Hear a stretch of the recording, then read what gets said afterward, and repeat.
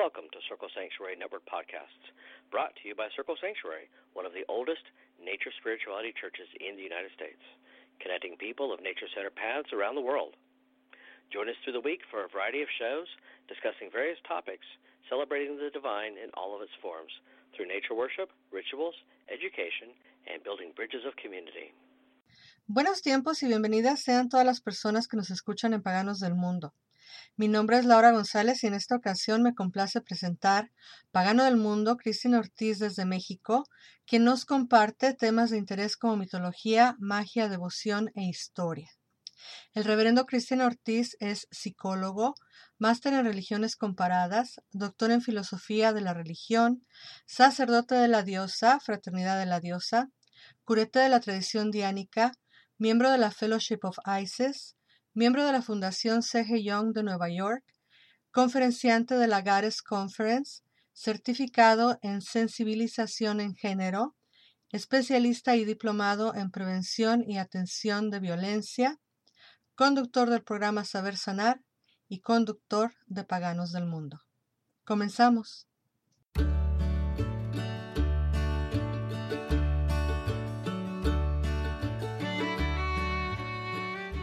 Este enfoque que vamos a abrir es un enfoque muy bonito en donde se une, vamos a decir, un análisis entre las medicinas primitivas o ancestrales junto con las medicinas modernas o de alta tecnología.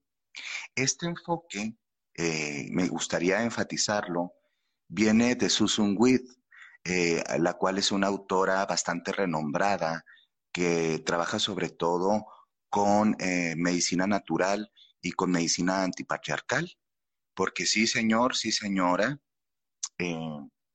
hasta en eso está metido, y evidentemente está metido el patriarcado, en cómo nos enfermamos, cómo nos curamos, cómo nos percibimos, cómo nos fisuramos o fragmentamos, y en muchos sentidos, en el proceso de curación, sí, antipatriarcal, conlleva una reeducación de nosotros como entes de poder que trascienden, ¿sí?, los límites de los cuerpos rotos que nos ha dejado, ¿sí?, el sistema. Básicamente vamos a hablar de una separación de estas 7 medicinas, porque es más fácil verlo así. Sin embargo, no es que sean una cosa cada una, sino que cada una incluye un montón de prácticas sanadoras, métodos sanadores y enfoques de sanación, ¿sí? Aquí anda una bailarina de liberación uniéndose. Bienvenida, qué lindo estés acá. Y estos enfoques están bien chéveres. Susan Wade los separa de esta forma súper creativa, ¿sí? Y vamos a hablar de que los primeros enfoques que van a ser la medicina de la serenidad, la medicina de las historias, la medicina de la energía y la medicina del estilo de vida, son las medicinas típicas de prevención que tendríamos que aprender a utilizar si queremos tener un poquito más de autonomía, ¿sí?, en nuestra sanidad, en nuestra salud. Mientras que la medicina de las hierbas, la medicina farmacéutica y la medicina de alta tecnología o posmoderna, moderna y posmoderna, podríamos utilizarlas como en situaciones críticas o de peligro, pero aparte que pueden salvar vidas, también muchas veces dañan en general a la salud. Antes de proseguir, me encantaría enfatizarles que yo no tengo ningún grado médico, ¿sí?, que mi trabajo es como psicólogo, psicoterapeuta. Entonces, el enfoque que le vamos a dar es un enfoque de apreciación, 1, cultural, 2, social y 3, autogestivo en temas de salud. Así que pues no, yo no puedo aquí contestar en un live como diagnosis médica ni nada por el estilo, pues porque para empezar soy ignorante en tal cosa. Pero en lo que yo sé, voy a compartir. Y desde ese lugar, ustedes pueden también compartirme y preguntar. Generalmente nosotros hacemos todo al revés, todo al revés, todo al revés. Y les voy a decir por qué. Cuando uno está muy fatigada, muy fatigado, trae jaqueca, trae dolor de cabeza, está resfriado, está resfriada, uno se imaginaría, bueno, ¿qué es lo que tengo que hacer para sentirme mejor, no? Y lo primerito que la mayoría de las personas fuimos educados a hacer es empastillarnos. ¿no? Entonces vamos a la gaveta en donde tenemos nuestros fármacos, si es que tenemos en la casa, y buscamos alguna aspirina, o bueno, no voy a andar dando publicidad, no entiendo cómo funciona esto, pero básicamente vamos, ¿sí? Y buscamos la pastilla. Es decir, empezamos con la séptima medicina en lugar de empezar a trabajar con la primera. Y es bien importante que entendamos la jerarquización del sentido común de la salud. ¿Qué es eso de la jerarquización desde un sentido común de la salud? Pues que muchas veces nosotros no tenemos sentido común. Dicen por ahí que el sentido común es el menos común de todos. Entonces, a veces nuestro cuerpo lo que necesita es serenidad, es descanso, es tumbarse, respirar, relajarse, bajar la tensión, ¿sí? Y simplemente entrar como en un flow o en un flujo, ¿sí? De homeostasis o de autosanación.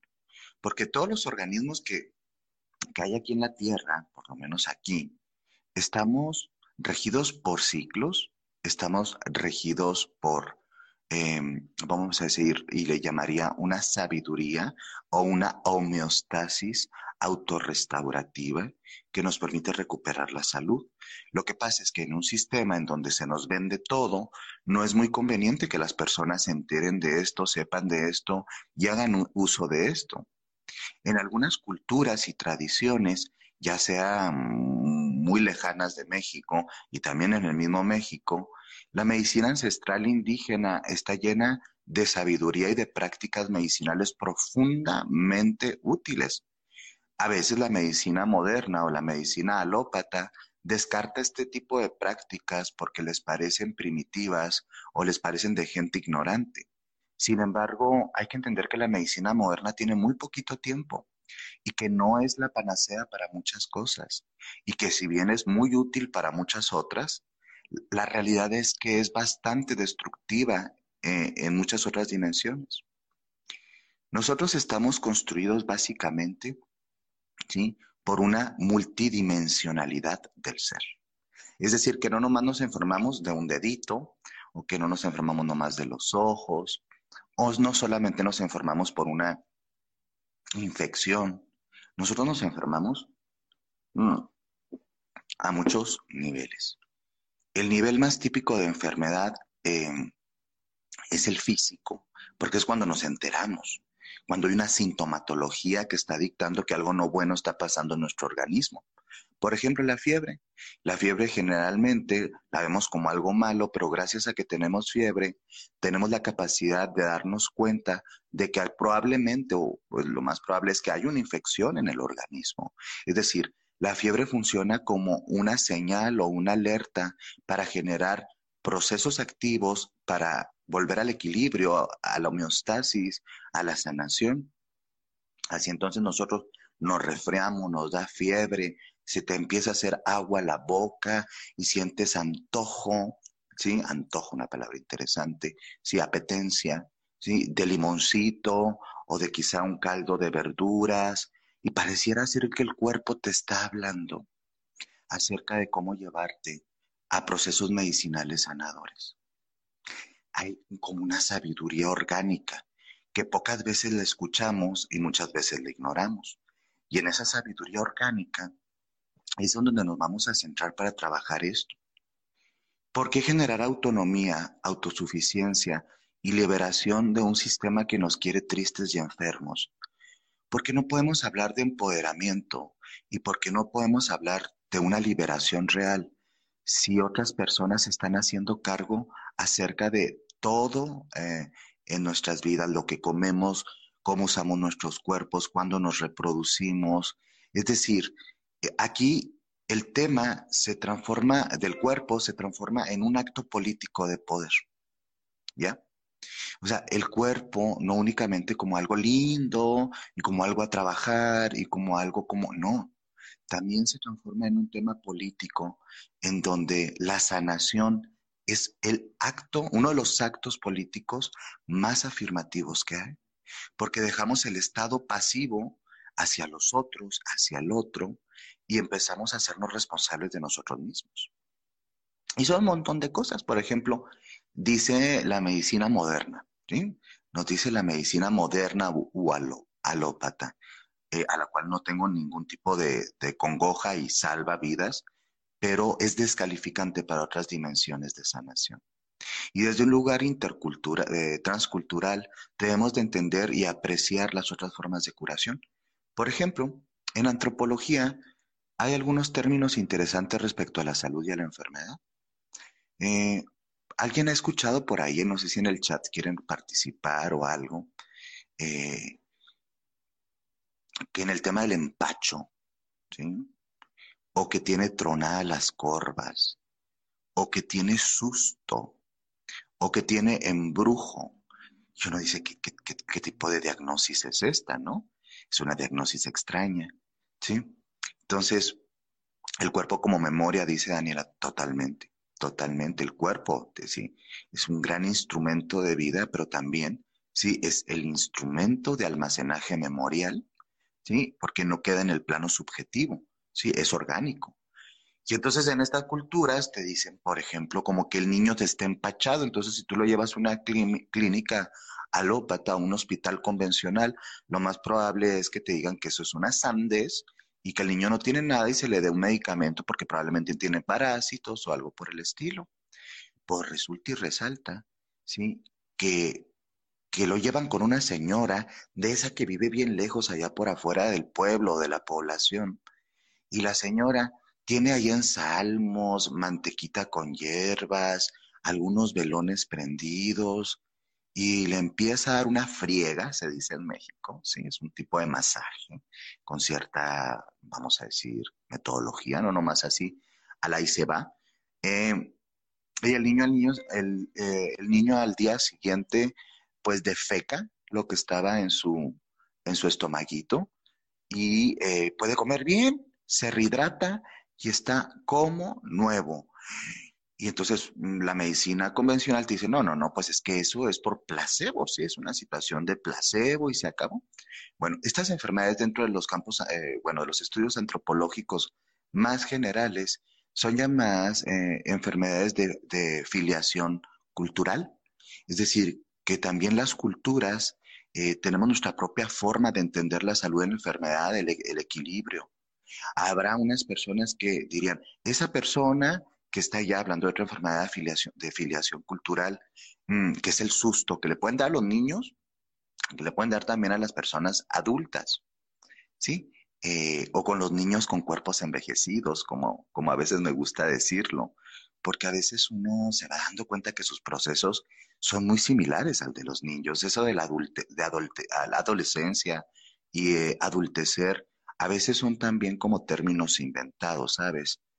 Em, entonces, de repente esta persona tiene susto y tal vez un psiquiatra podría describir un proceso que tiene que ver más hacia la fobia, una fobia específica, o a un episodio de ansiedad, y tiene sus nomenclaturas y sus propias diagnosis, sus propias etiologías y sus propias aproximaciones a la misma. Pero otros enfoques, quizá más chamánicos, de corte más tradicional indígena, dirían, no, la persona tiene susto. Y el susto tiene su propia explicación, que puede ser metafísica más que fisiológica, porque hay explicaciones metafísicas de la patología. Y entonces se llevan a esta persona y se la llevan, por ejemplo, a un lugar de naturaleza, ¿no? Donde están los montes, los árboles, ¿sí? Una cueva. Y les piden a los espíritus de los montes, ¿sí? O de la naturaleza, como es mucho la medicina tradicional mexicana, que se hace, que es una mezcla entre los saberes medicinales, ¿sí? Y botánicos, pero también metafísicos y espirituales. Y entonces le hacen un círculo de alcohol, se prende el fuego a la persona, se hacen unos rezos, unas invocaciones que tal vez la mayoría de los occidentalizados no conocemos bien, y la persona vuelve a dormir bien, no tiene susto y se frenan ataques de pánico. Y entonces, desde la psiquiatría y la psicología posmo, y sobre todo más la altamente patriarcalizada, se diría es una sandez, y eso fue una sugestión, y la persona por eso se sintió bien, pero realmente no están dando con el punto. Y entonces yo me pregunto cuál es el punto. ¿sí? El punto básico aquí es entender que hay muchas formas de explicar los procesos de curación y entre más tengamos modelos mixtos o modelos nutridos, más fácil va a poder ser acceder a estar mejor, más chévere.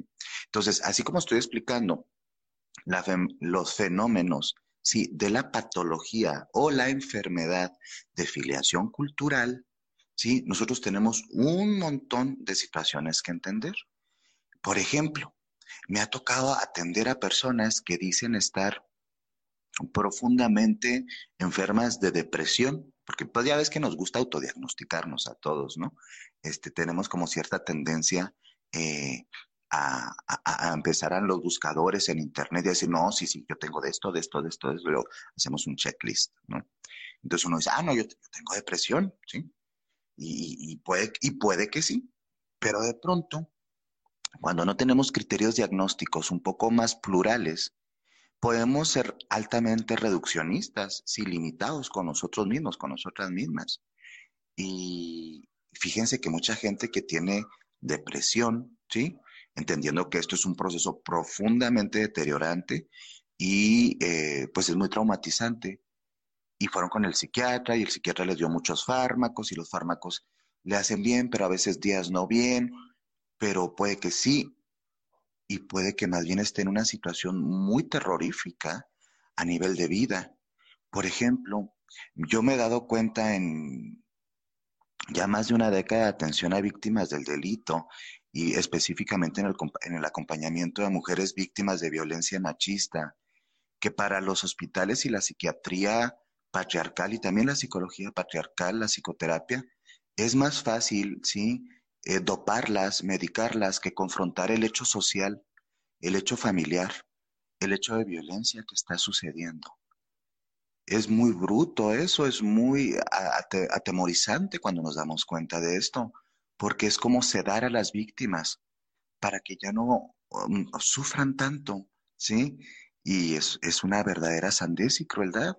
¿Cómo nos vamos a romper de todo este trauma patriarcal y esta violencia estructural si estamos únicamente sobremedicando a las personas más vulnerables para que puedan resistir el dolor al que todos los días son sometidas o sometidos?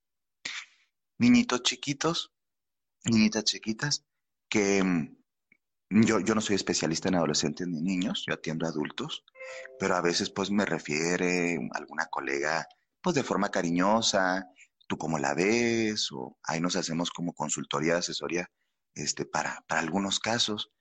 Y hay niños que están sobremedicados, como por ejemplo con temas de gastritis, chiquitos, pequeñitos, niños con gastritis, qué barbaridad, ¿sí? Y entonces tienen gastritis crónica, ¿sí? Y dices, como un niño tiene 2, 3 años con gastritis, este niño tiene 8 años, 9 años. Y entonces vemos, ¿sí? En una intervención un poquito más holística, es decir, que incluye diferentes dimensiones, que el niño ya está tomando fármacos para la gastritis. Y eso no es correcto. O sea, se tiene que trabajar más bien, sí, temas, evidentemente analizar los estilos de vida del infante, de la familia y las circunstancias que está transitando. Pueden ser niños que están siendo sometidos a un estrés académico espantoso, pueden ser niños que son víctimas de abuso sexual sistematizado, pueden ser niños que son víctimas de desatenciones en el hogar y que tiene una pésima dieta y en lugar de darle una dieta adecuada, se le debería hacer a todos los infantes, pues se le da chucherías y terminan los niños pues lastimando sus tejidos gástricos. Es decir, no todo diagnóstico necesariamente tiene los mismos procesos etiológicos o explicativos y entre más nos hagamos autónomos y entendamos diferentes dimensiones de la salud y enfermedad, es más fácil acceder a ella, ¿sí? Porque de por sí no es fácil acceder a ella porque tenemos un mundo que mayoritariamente ha hecho de la salud y de la enfermedad toda una industria profundamente lucrativa para tenernos enfermos y desconectados de nuestros propios cuerpos y procesos, ¿sí?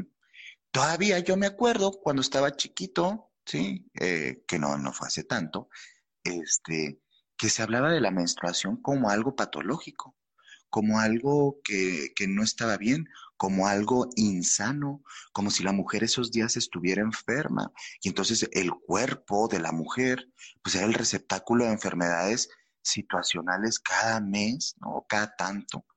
Y entonces está enferma, ¿sí? Es más, tenemos formas de verbalizar a veces tan extrañas que dicen cosas o decimos cosas como, es que ella ya se alivió. Acá en México se usa, por ejemplo, eso de acá en México ya se alivió. ¿Alivio de qué? Cuando uno se pregunta. Pues se refiere a que una mujer ha parido, a que una mujer ha tenido a un bebé, a una bebé, ¿sí? O a varios. Mm. Entonces uno se queda pensando, ¿cómo? ¿Cómo que se alivió? ¿De qué se alivió? Es decir, muchos de los procesos ginecológicos también están patologizados, ¿sí? La menstruación, sus olores, la sangre, sensaciones. Nos dice, por ejemplo, aquí a Aledaya, ¿sí? También nos predisponemos o escondemos detrás de una sintomatología creada. Claro, y de eso, de hecho, de eso, que padre que lo dices, tenemos que hablar. Y cuando tenemos que hablar de eso, yo quería primero poner un poquito en relieve estos temas, porque, pues para entender, ¿no? Aunque sea de embarradita, qué tiene que ver con esto. Y ahora sí nos vamos a las 7 medicinas. Si tienen algún tipo de pregunta, comentario, pues ahí en el chat o las que quieran me dicen quiero cámara y con gusto nos saludamos por acá, ¿sí? Y si quieren también puro audio, vale. Bueno, pues Susan With la separa estas 7 medicinas en dos subgrupos. Los primeros medicinas van a hablar de todas aquellas que nos ayudan a mantener la salud y que nos permite recuperar la salud, sí, de una forma simple y segura, siempre y cuando no estemos muy agudos en nuestra sintomatología. Y la primera que voy a hablar, así de embarradita, a quien le interese más, me puede mandar un privadito y yo le hago llevar links en donde hay como más acerca de estos materiales. En la medicina de serenidad, básicamente es la forma más fácil de curarnos. Es básicamente dejar que la madre naturaleza haga lo que tiene que hacer. Es para enfermedades menores, evidentemente, y requiere de nosotros algo muy difícil en este tiempo, que es quedarse quieto, porque parece que sentimos culpa de quedarnos quietos. Siempre tenemos que estar haciendo algo, produciendo, trabajando, estudiando, ayudando, aportando, cuidando, y sobre todo para las mujeres. Las mujeres en nuestra cultura eh, parece que no tienen el derecho a descansar, ¿eh? Hay una doble, triple jornada acumulada, invisible, pero que existe. No es extraño que muchas mujeres vivan aquejadas de enfermedades tan destructivas, ¿sí? Y a veces tan síntomas tan marcados porque no tienen el derecho al descanso. Hay un esclavismo hacia las mujeres bien fuerte, claro, también a los varones, pero el tema de las mujeres es que generalmente obedecen a una doble o triple jornada, cosa que los hombres no tanto, ¿verdad? Entonces, mm, no me refiero a que nada más así cuando me resfrío y me quedo acostadito y espero que se haga el proceso de sanación, no. A veces son cosas tan complejas como la serenidad, sereno, una palabra muy bonita, es quedarte quieto y en silencio. Dice la doctora Clarisa Pinkola Estés, cuando te sientas muy perdida, recuerda que lo único que tienes que hacer, ¿sí? Es quedarte sin mover, inmóvil, para que el espíritu te encuentre, ¿sí? Es algo muy lindo. A veces necesitamos descansar, dormir, dejar de ver cosas, dejar los dispositivos, sobre todo cuando estamos ahora con ciertas redes de alta adicción, ¿no? Como, bueno, no sé si esta la sea, creo que sí, pero por ejemplo TikTok, ¿no? Así que están haciendo el scroll, scroll, scroll. La mente nunca descansa, nunca descansa, está sobreestimulada, sobreestimulada de estereotipos, de contenidos, de deseos, de cómo deberían de ser los cuerpos, de qué feliz es la gente, de por qué ellos tienen una vacación en un yate y yo no, porque esa mujer es tan delgada o tiene ese hombre tantos músculos y entonces todo eso rompe la serenidad. Por eso las generaciones más jovencitas que estamos atendiendo en temas de salud mental están tan afectadas con expectativas muy reales y todo el tiempo, porque antes era, lo voy a hacer una película en la televisión, ahí por ahí. ahora todo el tiempo, ¿no? Entonces, la medicina de la serenidad es la primera.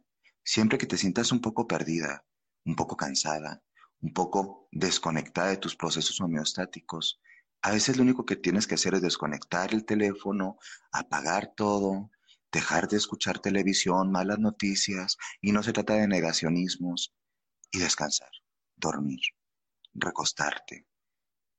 Hay gente que no sabe hacerlo. Entre más controladora seas, ¿no? O controlador seamos, va a ser más difícil entrar en la medicina de la serenidad.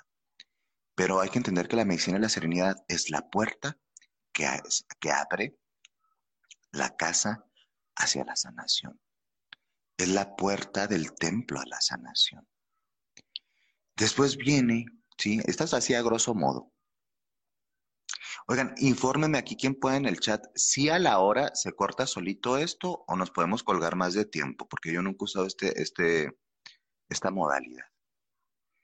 En la medicina de las historias o la medicina de la historia es algo bien, bien, bien importante, porque tiene que ver con las narrativas, tiene que ver con qué historias nos contamos acerca de nosotros mismos, de nuestro mundo, ¿sí? De la realidad, de nuestra familia, de nuestro cuerpo. Y hay que entender que a través de las narraciones que hacemos, de la propia existencia y de lo que nos sucede, es como transitamos los caminos. Aquí están almacenadas muchos de los temas memoriales, muchos de los temas interpretativos y muchos de los temas narrativos culturalmente reforzados. Por ejemplo, hay una persona que vive todo el tiempo con el pavor o el miedo, ¿sí? De repetir un proceso patológico mayor como es un cáncer, porque le dicen que todos sus familiares o toda su familia eh, han tenido algún tipo de cáncer, ¿no? Entonces, hay una narrativa continua que los llega evidentemente de miedo, ¿sí? De miedo, de rabia, de frustración. Entonces, el cuerpo genera más cortisol, se pone más estresado, se acidifica y evidentemente los tejidos quedan más proclives a desarrollar un montón de patologías. Es decir, hay una interconexión, ¿sí? Bioquímica, ¿sí? Neuroplástica, a partir de todas las narrativas que hacemos del mundo. Y no es así tan fácil como, oye, si lo crees, lo creas, y así todo muy chévere, vibrando alto. No, no, no, no, no, no, no, no, no, no. Es un hecho neurocientífico que a través de las interpretaciones que hacemos del mundo se generan grupos, o vamos a imaginar como carreteras neuronales que tienen funciones diferentes y que a través de estas carreteras, ¿sí? Se feedbackean o se retroalimentan procesos bioquímicos complejos que nosotros llamamos emociones, porque las emociones no son cositas aisladas, así como, ay, una emoción va pasando por ahí en mi cabecita. No, no, no, no, no, no. Las emociones son procesos bioquímicos que atraviesan el cuerpo. Entonces, imagínate eh, qué barbaridad de no saber cuál es la medicina de mis historias o el veneno de mis historias. ¿Qué cosas me estoy narrando? El mundo no se levanta, se prende el despertador, tic, tic, tic, tic, tic, tic, tic, y uno dice, ah, qué carajo, qué flojera, qué cagante el mundo, qué jodido todo, qué horrible la guerra, qué infame mi vecino. Ya empezaste en los primeros minutitos de estar vivo. Bueno, siempre he estado vivo, despierto en el mundo de la tercera dimensión, hacer secreciones bioquímicas. Entonces mira, yo te lo digo así. O sea, como esto es una cosa súper comprobada, tú tienes que pensártela. Oye, es un shot, imagínate, como una inyección, ¿sí? De los primeros minutos de tu mañana. ¿Qué historias te vas a contar esta mañana para sufrir? ¿Qué venenos, ¿sí? Endógenos, porque yo los produzco, ¿sí? Están aquí dentro, vienen. Frustración, enojo, envidia, calamidad, fastidio, rabia. Por eso es muy importante tratarse de hacer una historia del mundo que nos dignifica. No se trata de ser esta positividad tóxica. Ay, no, sal adelante, todo está. No, no, no, no, no, no. No se trata de eso, porque eso hace mucho daño. A largo plazo hace mucho más daño. No se trata de eso, se trata de adquirir el, el- la capacidad de ver con sabiduría, ¿sí? Lo que estamos transitando y entrar en prácticas lúcidas que nos permitan ser conscientes de las historias que nos estamos contando. Sí, la gente nos lastimó, nos abusó quizá, el sistema, circunstancias, exparejas, familia, pero no podemos estar eternamente inyectándonos todavía más veneno del que ya lo hicieron, ¿sabes? Entonces, acá me dice bailarina de liberación que sí se corta, gracias. Y Dani dice, pues nos abrimos otro. Mira qué lista, tienes razón, ¿sí? Entonces, es bien importante que te plantees qué me estoy narrando, ¿sabes? Es muy duro. Y yo mismo, o sea, me digo, a ver, ¿qué narrativas traigo este día? El tema de la pandemia, la desesperanza, problemas ecológicos, bélicos. Mm, tenemos que aprender a poner los ojos en la esperanza. Aquí en la medicina y las historias son las narrativas personales, son las cosmogonías, la forma en la que yo veo el cosmos y el entendimiento del mismo también. Me permite tener a veces más resiliencia o menos resiliencia. Y dices, hay gente que utiliza el rezo, el canto, la devoción, y a través de una historia mito religiosa se permite poner en un estado bioquímico mucho mejor, ¿sí? Los estudios de neuroimagen quizá, ¿cómo te diré? Más interesantes, también describen cómo las personas entran en estados que pues, nosotros podríamos llamar de alta conciencia y serenidad cuando están en estados devocionales, rezos, meditaciones, ya sean laicas, religiosas o lo que sea. Es decir, andan en buen flow, entonces cambian, ¿sí? También sus reacciones bioquímicas y neuroplásticas. Entonces, ¿qué historias me cuento? ¿Qué historias de terror me cuento? No podemos seguir siendo las eternas víctimas de esto. Tenemos que seguir adelante de muchas cosas. Entonces, tenemos que explorar formas nuevas de narrarnos la realidad. Y si yo me estoy detectando formas re jodidas, tengo que hacer esfuerzos muy conscientes para trascender. Es una formita como sencilla, no, es bien difícil, ¿sí? Existe la terapia cognitivo-conductual, los procesos de interpretación del psicoanálisis, de la psicología profunda, trabajos con programación, trabajos, es que es un mundo, ¿sí? Hay gente que, por ejemplo, a través de la medicina de las historias, que me gustan mucho los cuentos, utiliza las metáforas míticas para entender procesos profundos de su humanidad. A quien le interese más de esto puede buscar por ahí en las redes, la pestaña del lobo, una conferencia que di hace muchos años que habla sobre la narrativa.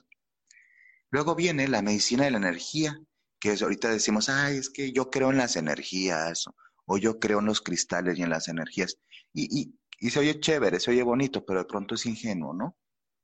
No, se refiere a que durante muchos milenios y mucho antes que la medicina fuera médicamente lo que es actualmente, la mayoría de las culturas tenía una visión del mundo en donde había un prana, ¿sí? Para algunas culturas, un kundalini, un chi, un ki, un campo electromagnético, un campo cuántico, el campo simplemente, sí, que existe y rodea y permea, sí, toda la existencia.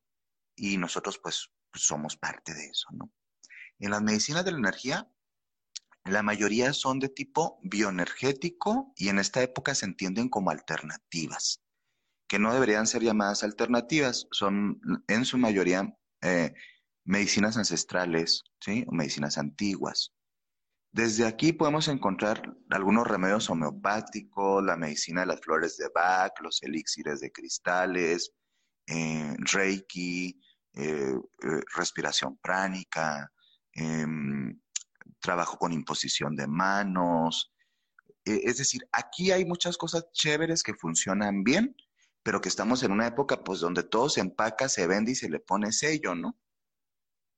Y entonces también aquí hay mucho fraude y tenemos que hablar de eso. No podemos caer en el sinsentido de creer que únicamente a través de una práctica de media hora de Reiki va a cambiar todo nuestros procesos bioenergéticos, ¿vale? Esto es como, está muy frivolizado. Entonces tenemos que entender que sí existen, ¿sí? Realmente efectos positivos en el organismo y en la mente. Simplemente las personas que tal vez aquí en el chatcito eh, eh, alguna vez se han hecho Reiki o un trabajo de masaje energético, masaje físico, y uno siente que está alineado con el universo. Y se quitan problemas de espalda y se quita tensión de la quijada, de la dentadura, de algunas zonas del cuerpo. Es que es real. A veces la gente lo hace con el kirtán, que es música devocional, el sonido, sí, el canto. A mí me encantan los cuencos tibetanos, los cuencos de cristal y el tambor. Y a veces lo que necesitas es esa vibración y esa vivificación y te sientes chévere y reensamblada, reensamblado y de pronto tu digestión está mejor. Y es que es real. Sí, el cuerpo es en su dimensión más palpable, material, pero no se limita a lo material. El cuerpo no es una materialidad fáctica nada más. El cuerpo tiene muchas dimensiones y a través de la vibración accedes a esa parte multidimensional.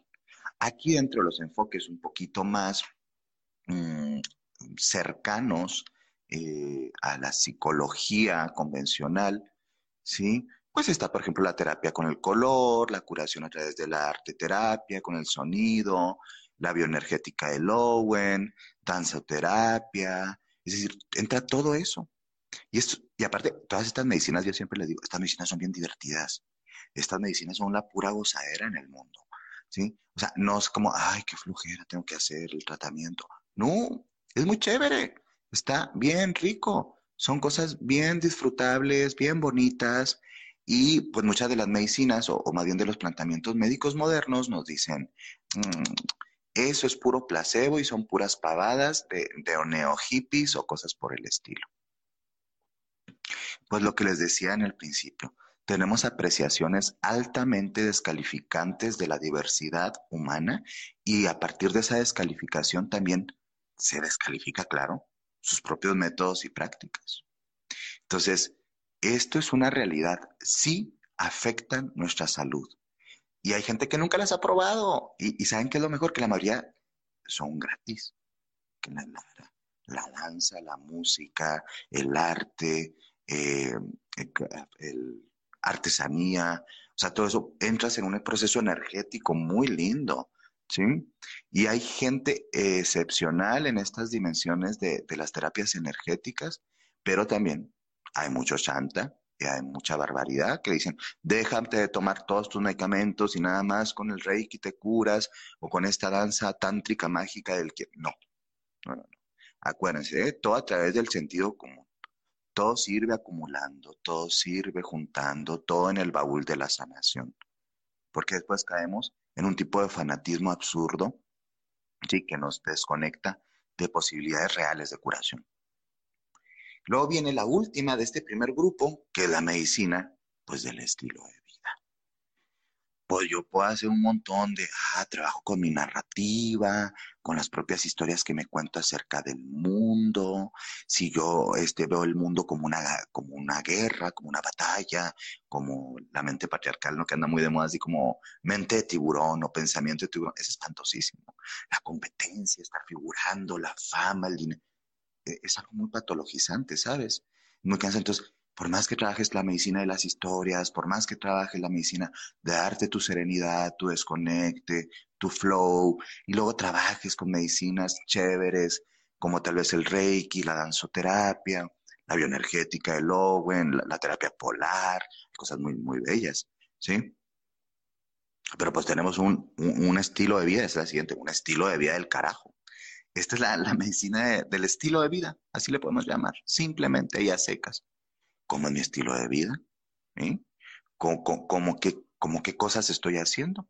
Aquí entra principalmente el tema de todas las medicinas entran por diferentes sentidos y a diferentes, sí, niveles dimensionales. Pero en la medicina del estilo de vida tenemos que entender que básicamente está centrada en los movimientos, en la nutrición, ¿sí? En lo que comemos, en muchos niveles, no nomás por la boca, y en los ejercicios, cómo habitamos el cuerpo, el movimiento, ¿sí? Cómo se mueve nuestro cuerpo, cómo se acuesta nuestro cuerpo, en qué colchón se acuesta nuestro cuerpo, en qué sillones, cuánto camina, cuánto no camina, corre, hace yoga, eh, más allá del yoga, se siente estimulado, tiene una sexualidad plena, tiene placer sexual, em, qué se mete por los ojos, qué se mete por los oídos, qué se mete por la boca, qué se mete por la nariz. Todo esto tiene que ver con, yo le digo de una forma frívola y tal vez un poco tontona, pero vamos a hacernos la vida bonita con lo que podemos. Vamos a hacer lo mejor que podamos con lo que tengamos. Punto. ¿Sí? Entonces, a veces nos desconectamos hasta de la capacidad curativa de la belleza, eh, y no necesariamente por recursos económicos. Decir, oye, yo quiero que mi habitación sea un santuario de descanso, de sanación, y tal vez pones unos aceites esenciales ricos a que estén difuminando en el espacio, porque quieres que tu garganta esté más liberadita y porque tal vez te sientes constipado. Tal vez quieres ir a correr, pero no te das tiempo porque hay mucho trabajo. Es decir, el cuerpo pide. Tal vez estamos reprimiendo nuestros deseos de comer algo rico porque no tenemos tiempo, entonces nos acostumbramos a comer cosas que no son ricas en el estilo de vida, que no son nutrimentales. Y estamos oyendo un montón de porquerías y están entrando y necesitas pensar, este es el estilo de vida que me merezco. Digo, porque la vida es recortita, los humanos vivimos muy poquito tiempo, como la queremos vivir, ¿no? Entonces dices, no, no está padre, no está lindo, quiero algo más. Entonces aquí entramos mucho a reobservar qué nos metemos por la boca principalmente, qué aire respiro, ¿sí? ¿Cómo es, sí, este tema de lo físico a mi alrededor? ¿Qué, cómo es mi habitación, mi sala? Oye, a mí no me gusta dormir aquí porque nunca he cambiado mi habitación. ¿Por qué no abro las ventanas? ¿Por qué no tengo el sol aquí? Y muchas veces tiene que ver con lo que llamaríamos la inercia patologizante. Ni siquiera es algo que pensamos. Se va dando por, vamos a decir, porque estamos muy acostumbrados a estar jodidos, punto. Porque tenemos transgeneracionalmente muchas ideas acerca de, pues uno vino aquí a este mundo a sufrir. Ay, no, esas cosas son para ricos, o eso es un lujo, o eso es una acá y allá. No, todo eso es desmerecimiento. Un estilo de vida bonito tiene que ver con un acto de autoamor, de ternura y de mucha benevolencia hacia nosotros mismos. Y tenemos la responsabilidad en nuestras manos. Y esto es algo que nos empodera en muchos niveles. Aquí en el estilo de vida es bien importante la dimensión vincular. En todas son importantes por la vincular. Queridas, queridos, es muy difícil sanarse en medio de la crueldad. Piensen bien, pensemos bien con quién hacemos vínculos, manada, familia, pareja. Uno le está entrando con todo el hit en las medicinas, a la terapia, a la bioenergética, a comer rico, y tienes una pareja o una familia que continuamente te violenta, te maltrata, te subaja, te destruye. Entonces, ¿de qué sirve todo lo demás? ¿Cuándo voy a evolucionar y a crecer y a estar más sana si estoy en estas situaciones de tanto sufrimiento? Yo les digo mucho a mis pacientes, miren, queridos, sobre todo cuando ya se van a casar, ¿no? Piensen muy bien con quién se van a casar, emparejar, vivir o lo que sea, porque nuestra pareja va a dictar mucho de nuestro estilo de vida y nuestro estilo de vida va a dictar en mayor o menor medida nuestra capacidad de ser felices.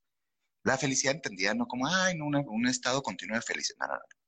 Como un estado sostenido que se va, tiene sus sube y bajas, pero hay funcionalidad y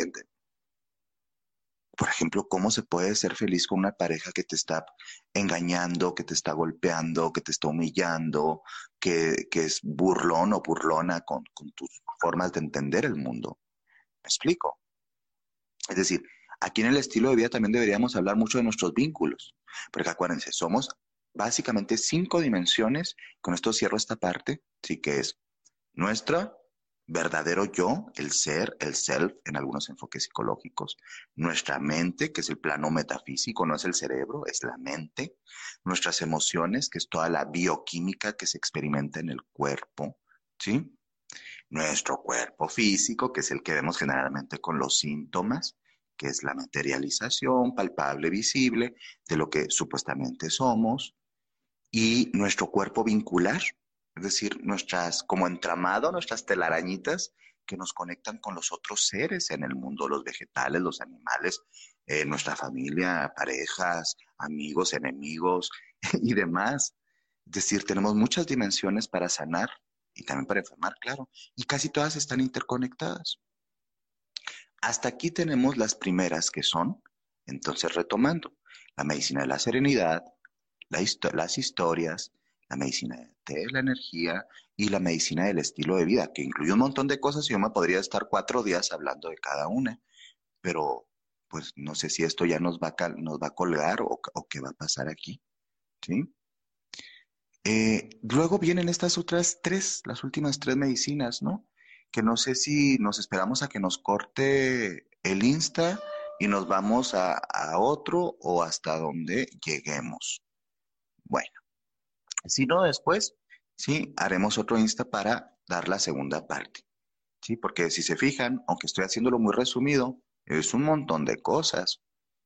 En las siguientes, que es la medicina de alta tecnología, la medicina farmacéutica moderna y la medicina herbolaria o las hierbas, tenemos que entender que estas 3 eh, medicinas y todo lo que incluye de ellas nos ponen ciertos riesgos, pero generalmente son las que se utilizan cuando ya hemos deteriorado o se está más lastimada nuestra salud. En la medicina de las hierbas o herbolaria es probablemente una de las medicinas primitivas y también vigentes que nos ha acompañado como especie y que nos ha permitido sobrevivir. La creación del pan, de las cebadas, del vino, de medicamentos, de sustratos, de pociones, de elixires, de cremas, de conservación de alimentos. Bueno, aquí está todo, ¿sí? Y aquí me puedo ir, no 4 días, 4 años a hablar de esto y yo no soy quien para intentar hacer tal cosa. Básicamente, muchas personas en lugar de empezar a trabajar con hierbas se van directamente a los fármacos, ¿sí? Y esto es un poco peligroso a veces porque acostumbramos a nuestro cuerpo, sobre todo en esta época que estamos viviendo, voy a hablar de los antibióticos. Y muchas veces hay plantas con propiedades antibióticas que son bastante adecuadas, ¿sí? Para atender un montón de cosas. ¿Sí? Yo no voy ahorita a dar como una lista de, del herbolario mexicano o del herbolario, no, o sea, no es la intención.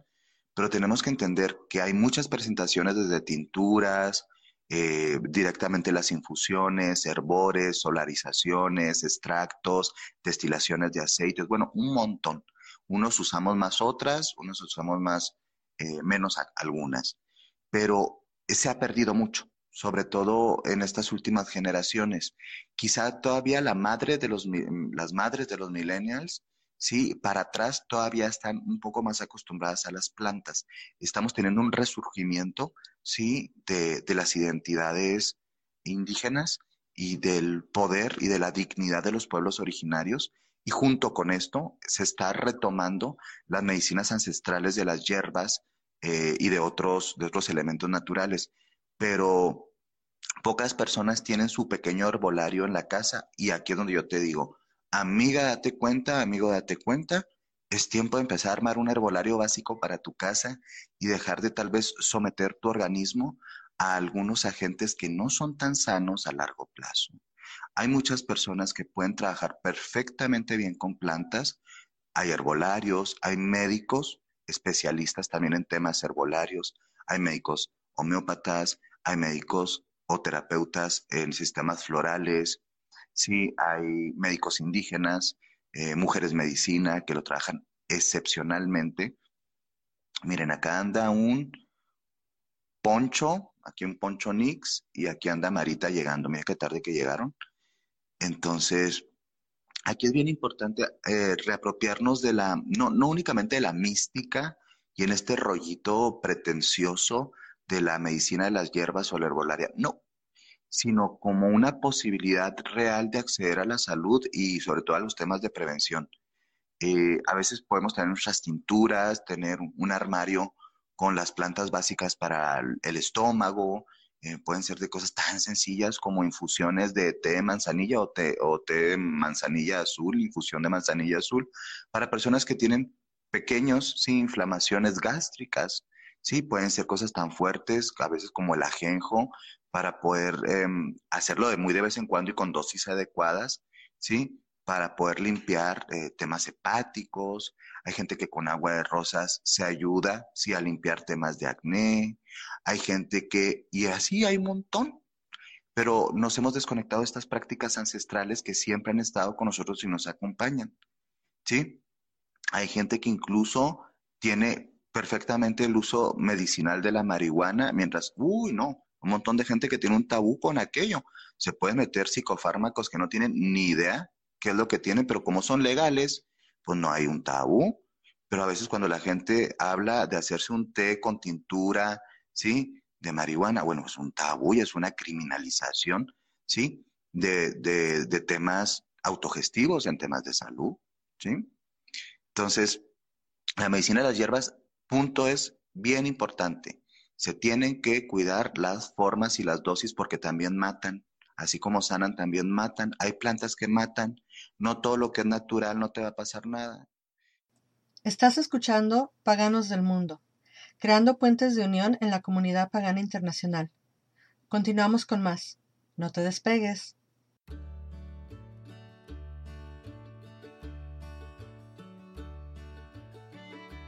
Entonces, estábamos hablando de que en la medicina de las hierbas no todo es fácil y no todo se da nada más porque sí.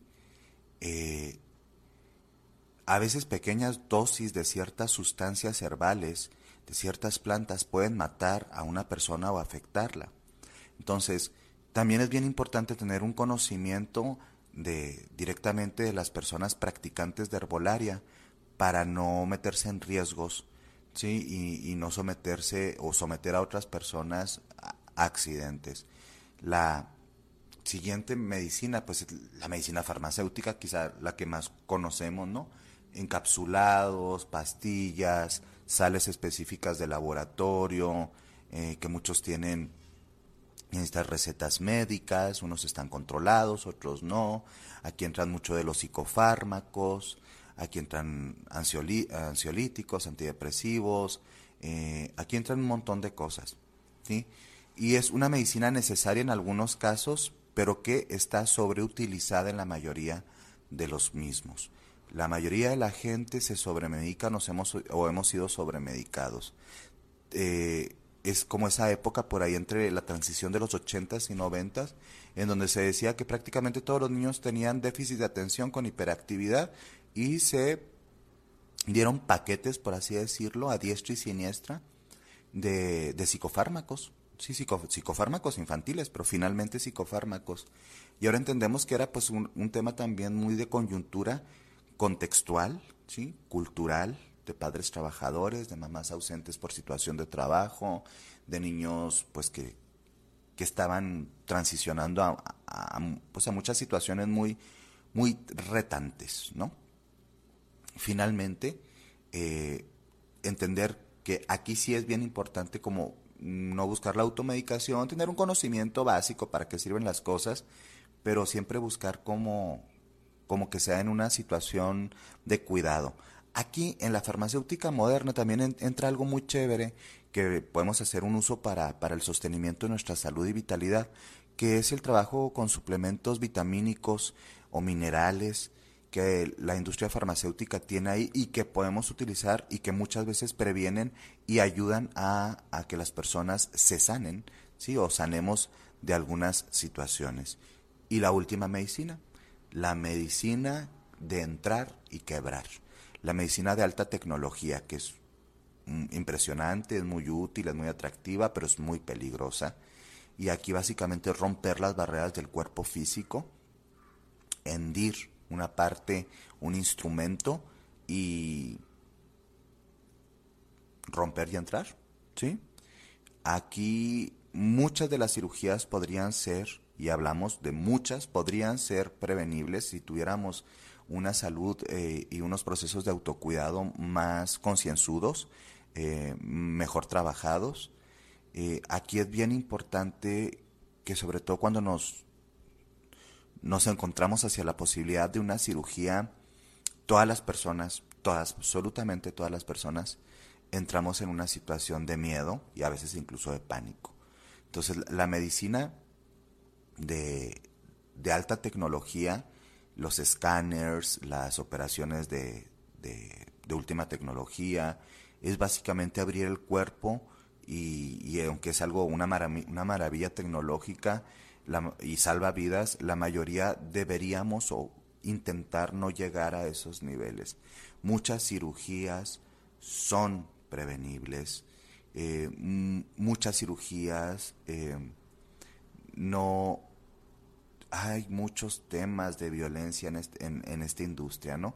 Por ejemplo, llegan mujeres a mi consultorio donde un ginecólogo les dice cosas como que por qué no tienen hijos, ¿no? Y muchas mujeres no quieren tener hijos y se acabó. No tendría que ser una explicación más compleja que eso, ¿no? Y les dicen que tienen cierta edad y que tengan un hijo y que si no tienen un hijo que se saquen el útero. Sin encontrar nada, ¿eh? Y es una frase típica que escucho un montón en el consultorio y dicen cosas como útero que no da hijos, útero que da problemas, o matriz que no da hijos, matriz que da problemas. Es decir, hay visiones muy anormales, ¿sí? Y muy desconectadas de la ginecología, ¿sí? Que hablan, por ejemplo, de cirugías innecesarias. Hay muchas mujeres que no necesitan las cirugías para poder, ¿sí?, tener a sus hijos e hijas. Y son sometidas a cirugías innecesariamente, porque se cobran más, porque son más caras, porque tienen que ser en contextos hospitalarios. Hay en algunos países donde no te permiten tener a tus hijos en tu casa, es un delito. Es decir, a la gente se le va quitando la capacidad de accionar su propio proceso de salud y enfermedad, y eso es resguardado por el Estado. O sea, aquí el tema de las cirugías es bien interesante. Yo me pregunto, ¿por qué no empezamos a hablar también de muchos temas, no únicamente ginecológicos? Hay personas que ya no van a salir de procesos de cáncer, que el cáncer ha avanzado mucho y que tienen que ayudar a ser preparados a vivir mejor lo que quede o lo menos peor, ¿sí? Y le siguen arrancando pedazos de su cuerpo porque la factura de gastos se infla y los seguros lo cubren. Y se somete a las personas a sufrimientos espantosos, ¿sí?, cuando ya no es necesario que les estén arrancando pedazos de su cuerpo. Cuando lo único necesario es que se les administre humanitariamente un fármaco que les permita no sentir tanto dolor y ser preparados emocional y espiritualmente para transformarse. Punto. Ay, no, pero así es, qué chiste, pues qué chiste, eso no factura. ¿Me explico? Es decir, hay muchos temas con la medicina de alta tecnología y sobre todo la medicina hospitalaria de contexto hospitalario que se parece más, y es más, una industria, ¿sí?, que un trabajo de sanadores o sanadoras. Sí, y no estoy culpando a los médicos per se o a las médicas. No. Es todo un sistema, ¿sí?, en donde todos estamos ahí oprimidos. Entonces, estas tres últimas medicinas, sí, son para cuando ya estamos un poquito más agudizados, Algunos tal vez ya hemos tenido las 7 medicinas sin darnos cuenta, con sus diferentes como formas de vivirlas. Miran, dice aquí Daniela, Clarisa Pincola dice que debemos aprender a tener compasión por los moribundos. Claro, es más fácil alargar la vida de personas sufrientes, porque eso es lo que está pasando, que tener un modelo natural de acompañamiento como hacia la muerte y hacia la transformación. Totalmente, pero porque también, Dani, este es un proceso de mucha explotación, porque una enfermedad de estas mayores y de alta, que necesitan alta tecnología, hospitalización, deja en la bancarrota emocional y económica a las familias. Y la gente ya no tiene curación. O sea, tenemos que aprender también a aceptar que en algún momento la muerte es la curación. En muchos países, en la mayoría de los países, la eutanasia no está legalizada, de hecho está criminalizada, y esto es una forma también de desposeernos de nuestros derechos, ¿sí? Para poder elegir cómo gestionar nuestra muerte y nuestra vida. Y hay libros preciosos como Clarisa Pincola Estés, o Cerca del Hueso, de la doctora Bolem, o La mariposa de Elizabeth Kubler-Ross. Toda la obra de Elizabeth Kubler-Ross es preciosa, y tenemos que empezar a sensibilizarnos a esta realidad. A veces la curación es la muerte. La bendita muerte nos viene a liberar, y no queremos irnos a pedazos a veces. Y desde la indignidad, y desde el traumatismo, y desde una familia destrozada. Saber vivir también es saber morir. No sabemos, porque no se nos ha educado, pero estamos tratando de aprender otra vez algo que fue olvidado y que ha sido negado y que está escondido, ¿sí? Entonces, el enfoque de las 7 medicinas busca mayoritariamente eso, ¿sí? Como tener, para empezar, como un vislumbre de que la salud es mucho más compleja de lo que está dentro de un hospital, ¿sí? Que tiene muchas dimensiones, que es vincular, que es relacionar, que es neuroquímica, que es bioquímica, que es emocional, ¿sí? Que tiene que ver con los estilos de vida, que tiene que ver con las apreciaciones culturales y con estas afiliaciones culturales, porque no todas las culturas nos enfermamos igual, ¿sí? De que es algo mucho más diverso, rico, elaborado e incluso precioso, y que también acercarnos a estos conocimientos nos habilitan a tener más poder sobre nosotras mismas, sobre nosotros mismos, ¿sí? Y es una forma de resistencia antipatriarcal, ¿sí? Antisistema, que nos quiere en cuerpos rotos, en cuerpos dependientes, en cuerpos frágiles, en cuerpos colapsados, en mentes tristes, en mentes solitarias, en mentes deseosas y un montón de cosas, porque todo está diseñado para enfermarnos. Yo me asusto cuando, yo soy niño que creció en los 80s, 90s, sí, 80s muy poquito, 90s más. Y yo no, ¿se acuerda lo que le ponían en la loncherita? ¿Es que eso era para generar diabetes? Es espantoso que los colegios, que los hospitales, que los médicos, nadie dijera nada. Fuimos una generación sometidísima, ¿sí? a los azúcares procesados de formas espantosas, que cómo es posible que hay personas que tenían 19, 20 años y ya habían desarrollado, ¿sí? diabetes. Entonces, no, hay una predisposición genética, sí, claro. Hay una predisposición cultural a joder a las personas, a hacerlas dependientes, a tenernos amarrados, a estar lastimados. ¿Cómo vamos a sanarnos vincularmente, espiritualmente, interiormente, con todo lo que está diseñado para sentir autoodio, con todo lo que está diseñado para sentir insatisfacción crónica, con todo lo que está diseñado, sí, para competir entre nosotros de formas tan destructivas sin sentido? Porque todos vamos en el mismo barco, en diferentes camarotes, pero en el mismo barco.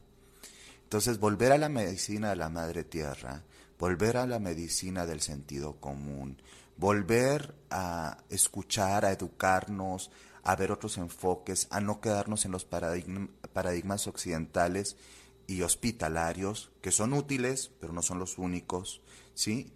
Es también recobrar el poder perdido y creo que es súper bonito, creo que es súper digno, y creo que todo esto siempre se debería hacer, o teóricamente se debería hacer desde la benevolencia y desde del amor consciente a uno mismo y a los demás.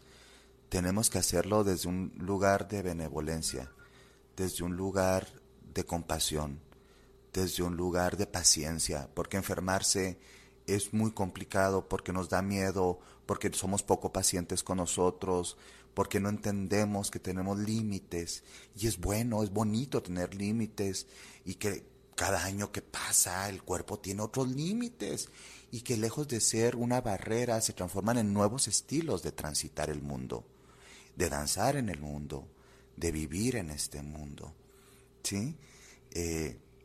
Yo de todo corazón deseo, ¿sí?, que tengamos vidas felices, que sanemos a nuestra forma, que sanemos a nuestro tiempo, que entendamos un poco más esto y que busquemos todos los días hacernos la vida un poco más bonita, porque no lo merecemos. Estamos pasando cosas muy complicadas como colectivo. Que seamos amables con los demás, que seamos amables también con los demás. Ya el mundo está muy lleno de crueldad como para sumarle, y que intentemos ser felices. Deseo de corazón que seas muy feliz, que estés bien.